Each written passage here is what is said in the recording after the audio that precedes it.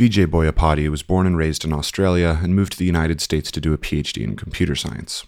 He never started the PhD, but took a job offer instead and ended up at a small startup called Google. After leaving the much bigger Google in 2007, Vijay spent a year campaigning in the 2008 presidential election, helping to raise millions of dollars for Ron Paul. After becoming disillusioned by the political process, Vijay decided to continue to seek change through technology. Discovering Bitcoin in 2011, Vijay quickly went down the Bitcoin rabbit hole. With a background in Austrian economics, he spent years thinking about the economic framework within which Bitcoin's value proposition could be understood. His thinking on the economics of Bitcoin culminated in an article, and now book, called The Bullish Case for Bitcoin, which is one of the most read articles on Bitcoin after Satoshi Nakamoto's white paper and has been translated into 20 different languages. The article is often cited as the most useful resource to give to newcomers who are attempting to understand Bitcoin. Today we talked about decentralization, geopolitics, and power. By the way, Bitcoin hit an all-time high for the first time in a while today, so it's a cool day to get to chat. It's nice that it worked out like this. Yeah, it's an exciting day for sure. All eyes are on Bitcoin right now. I think, that whenever this is something I wrote about in my book, is that when you get an all-time high in Bitcoin after a prolonged bear market, you just get this frenzy of media interest, because the way the media works is they're looking for significant events, whether someone's dying or some geopolitical event or whatever it is. And they have stories written prior to the event happening, so they can just sort of get the story out immediately. So what you have is that a lot of people are paying attention as Bitcoin gets to the all-time high, and then the media sort of floods the population with this information.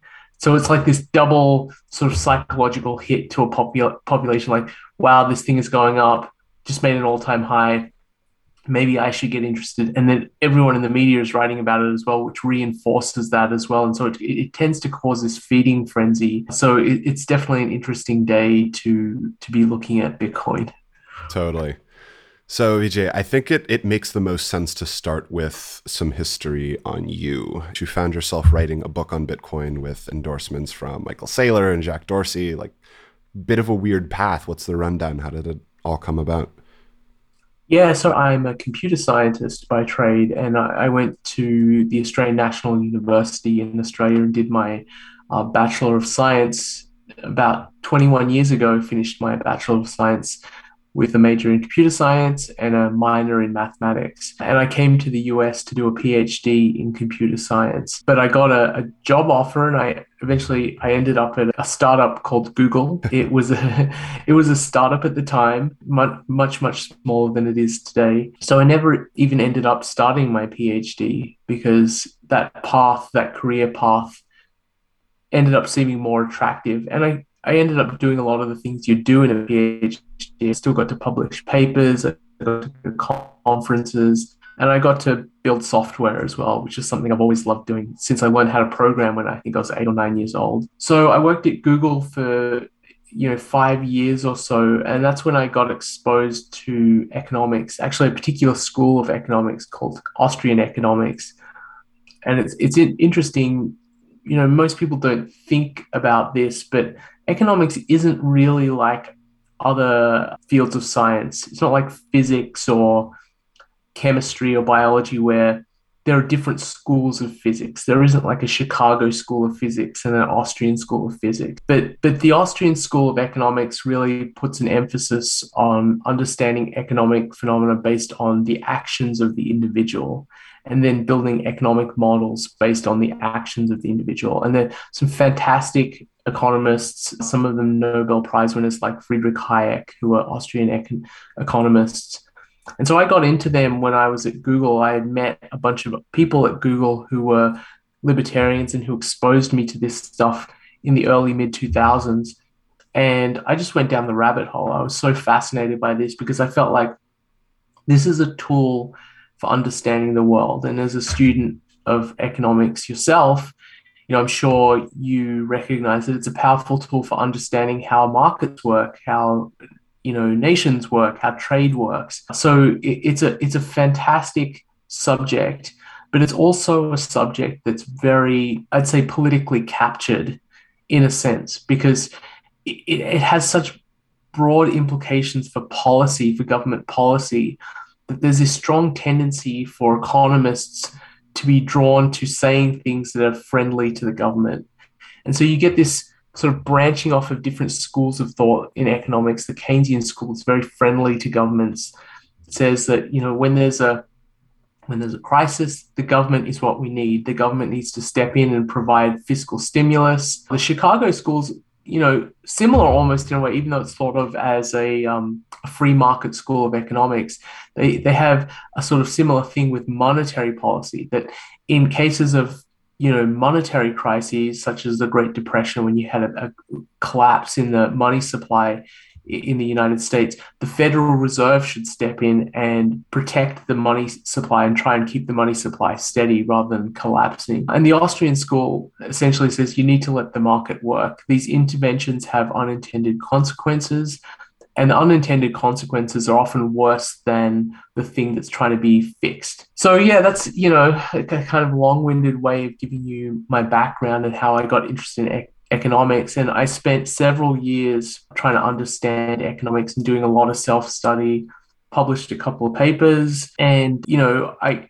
I left Google and I went to campaign for Ron Paul in the 2008 election. And it didn't work out. And it kind of, made me feel a little dejected about the political process. And I felt that way for a few years. But then 2011 came around and I found out about Bitcoin. And I thought it was absolutely fascinating. I recognized it, from my study of economics almost immediately as a monetary phenomenon. This is a monetary good. And all the ideas in Austrian economics to help understand how monetary phenomena work, I thought applied to Bitcoin. And so it's become this passion of mine to try and figure out Bitcoin. And like, what is this new thing? Why is it valuable? What is an economic framework for thinking about why it's valuable? Not only that it is valuable, but that its value is increasing very, very rapidly. I mean, Bitcoin is now $1 trillion asset, which is astounding. This is something that didn't exist essentially a decade ago, and now it's $1 trillion asset. So how is that possible? And so I've spent the last decade thinking about that, and I ended up writing an article in 2018 to provide an economic framework for how to understand Bitcoin. And more recently, this year, I expanded and updated the article and turned it into a book. Awesome. So I don't want this to become a Bitcoin 101 talk, because I know you've done a lot of those, but I'm still of the mindset that it helps to start simply. So why does decentralization matter in the first place? Like, when it comes to debasement and lowering people's time horizons, like, is solving the Byzantine generals problem that big of a deal? Yeah, it's a huge deal. It is actually a fundamental breakthrough in computer science. It allows something that has never been possible in the history of the world, which is the transfer of value from one person to another person anywhere else as easily as sending an email without needing anyone's permission. You don't need the permission of a bank. You don't need the permission of a government. That has profound implications for world trade, for how people save, all sorts of economic issues, because money is really the foundation for all trade and savings. So if you have big innovation in that base layer of any economy, it's a very, very important change. So that's kind of the significance of it. So you mentioned decentralization. That's the point that I wanted to get to. The reason decentralization is important is that no one controls Bitcoin. And the fact that no one controls it and it has this property of decentralization is what gives credibility to its monetary policy. If it were the case that there was some entity that had a significant amount of control over Bitcoin, then your trust in the monetary policy would come down to your trust in that entity. And, the Federal Reserve likes to say they want to control inflation and keep it at a certain level, but you really have to trust them. And Satoshi Nakamoto talked about this is the problem with the current status quo financial system, is that it relies on trust in these institutions that have really failed us over and over again.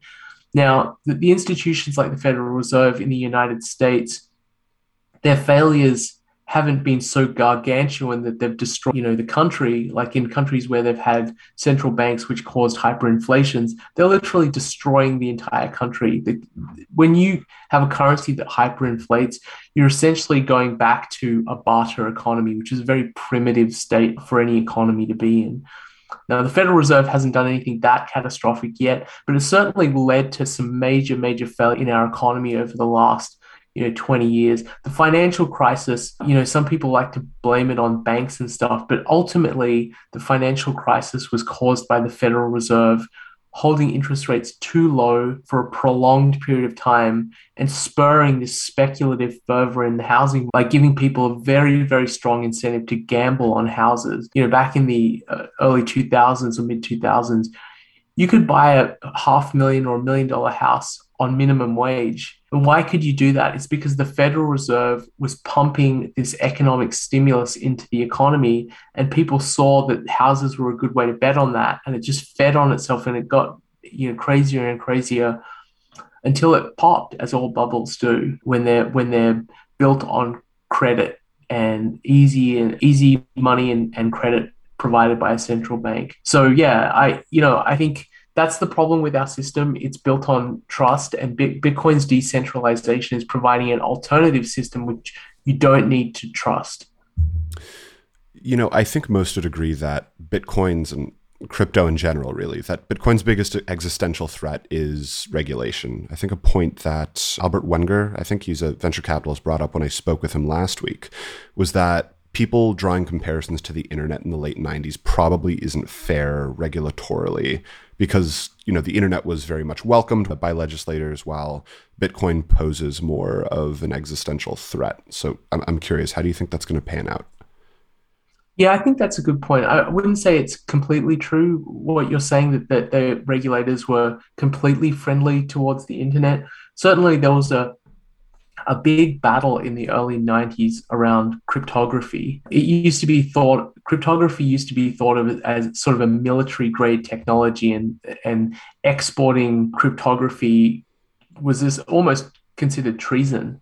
And cryptography is really the foundation for the modern internet. When you get charge your credit card, it's going cryptographically encrypted channel so that no one can see what's happening. And there was a big free speech battle in the early 90s where folks were trying to say that, look, these cryptographic functions as just computer programs, and like I can print out the computer program. They're not that complicated. I can print it out on a t-shirt. That's a free speech issue. Are you saying I can't print these letters on my t-shirt? And by printing the letters on the t-shirt, you're announcing, hey, here's a function which lets you encrypt information and keep it secret from anyone, including governments. So it became a free speech issue that ultimately the folks who were arguing that side won. So that's the part that I would disagree with, that it was entirely regulatorily welcomed by Congress. Now, I think it is correct in the sense that money is something that governments really, really want to control.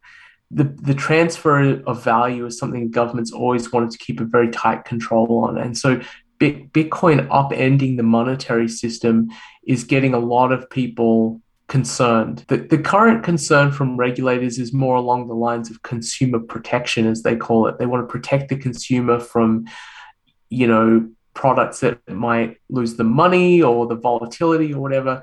But ultimately, the concern of regulators is going to be that the financial system is going to be upended by something new that they don't control. I don't think the establishment has kind of fully awoken to this threat. But at a certain point, when Bitcoin's price gets to, say, 500,000 or $1 million per Bitcoin, then you have so much of the world's savings held in Bitcoin that central banks lose control of monetary policy. Because monetary policy is essentially a tool for manipulating the pool of savings in an economy. When they lower interest rates, what they're doing is saying, you don't want to keep your savings in cash because you're losing value on that cash. So they're trying to force you to go out and spend and invest. They're punishing you for savings. But if you have this alternative system where you can keep your savings in a way that can't be manipulated by the Federal Reserve, they lose the power of monetary policy to manipulate the economy. And I think That is going to be in the future the big concern for regulators. The thing is, do they have the power to stop it? That's the question. This is a decentralized system. It's almost like saying, if they didn't like something that happened on the internet, could they shut the internet down?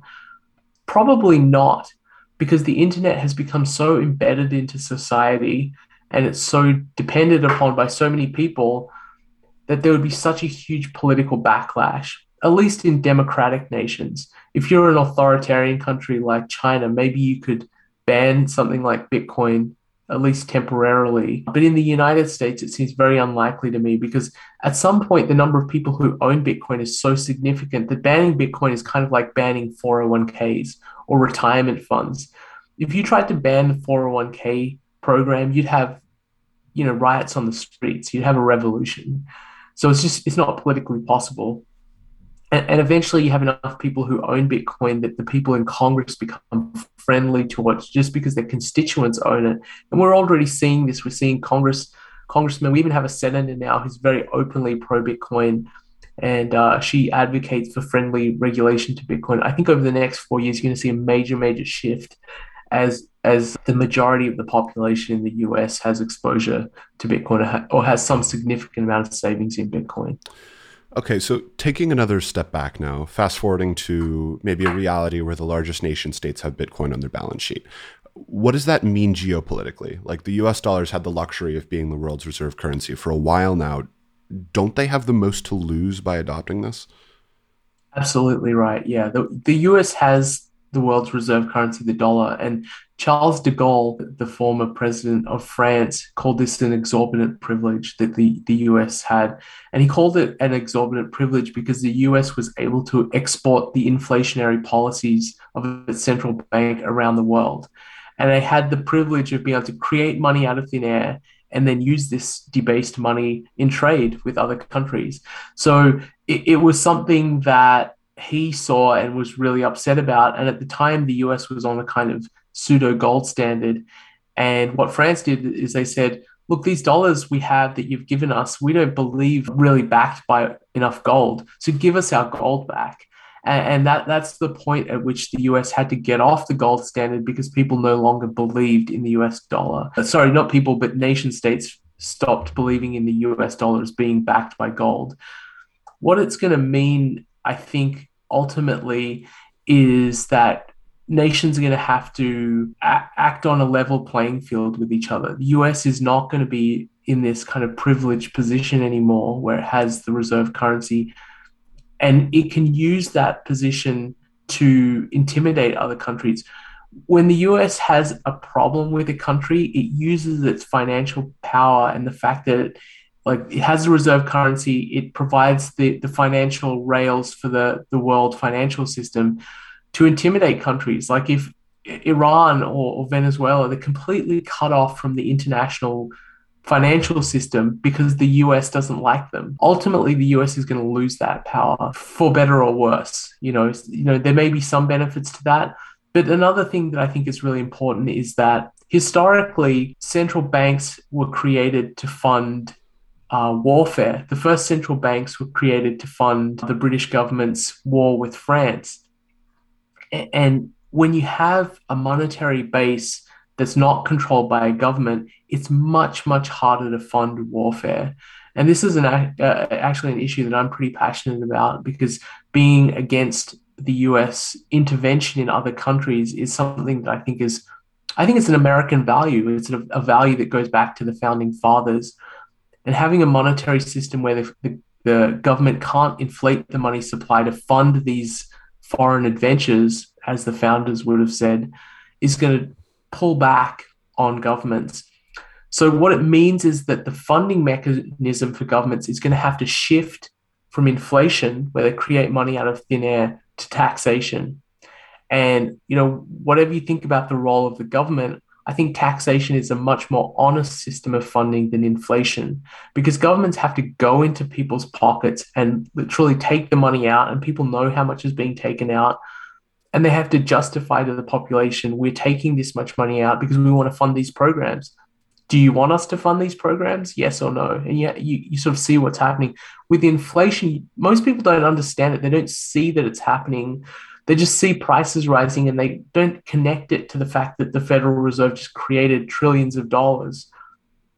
So I think one of the great consequences of moving to a Bitcoin standard, which is not controlled by central banks, is that governments are going to have to move to a means of funding that's much more honest than it is today. So, what's your, I'd like just to sort of wrap up a bit more high level on your take on just centralized power. So, big tech, for instance, hardcore Bitcoiners, Bitcoin maxis, whatever you want to call them, they tend to fall into more libertarian or anarchist camps ideologically. So, I'm wondering where you lie on that spectrum when it comes to what I'd say is the biggest concentration of power today. Yeah, so I definitely identify as a libertarian, but I think the point you're making is a really great one. The sort of boilerplate libertarian response to the actions of companies like Facebook and Google is like, oh, they're private companies. They should be able to do whatever they want. I actually kind of disagree with that. I think these companies have gotten such a massive concentration of power in their hands, and they're stepping into the realm of politics. They are regulating speech. They are having a profound impact on free speech in society when they get to decide what viewpoints allowable on their platform. And they've become the de facto platform in our now digital world for controlling the distribution of information. Whether you like it or not, they have monopolies, essential monopolies on the distribution of information. Like no one's going to come along and create Alex book or something like that, which is going to supersede Facebook or the Alex search engine. That's just not going to happen. They have such powerful positions and they're making political decisions for entire populations. And what I think is really troubling is they are exporting the values of a very small part of the country, Silicon Valley, to the entire world. They're saying our values need to be your values. And I think that's just wrong. I think that's really unhealthy. I think it's ironically completely against multiculturalism because it's creating a monoculture in the online world where you say what Facebook thinks is okay or what Google thinks is okay. Otherwise, you're deplatformed and your voice is silenced, and your ability to explain to other people why your point of view is important is completely removed. So I am deeply concerned about these companies. I worked at Google for a long time, but I'm deeply concerned about the power that it's gotten itself. As someone with very strong libertarian sympathies, I hesitate to say this has got to be fixed or regulated by the government, but it's something that, overall we need to think about. Is there a way to provide a decentralized solution with technology that would disrupt these companies? Or is it regulation that needs to come in and say, you guys should not have the power to decide who gets to say something, who doesn't? That's a political power and you should not have it. So it's a very difficult issue. And I think the boilerplate libertarian answer is a little bit naive in this area. Awesome. Vijay, I think that's the time we got. I appreciate you doing this. This has been awesome. Yeah, of course. So it's awesome talking to you, Alex, and keep up the great work. Thank you so much.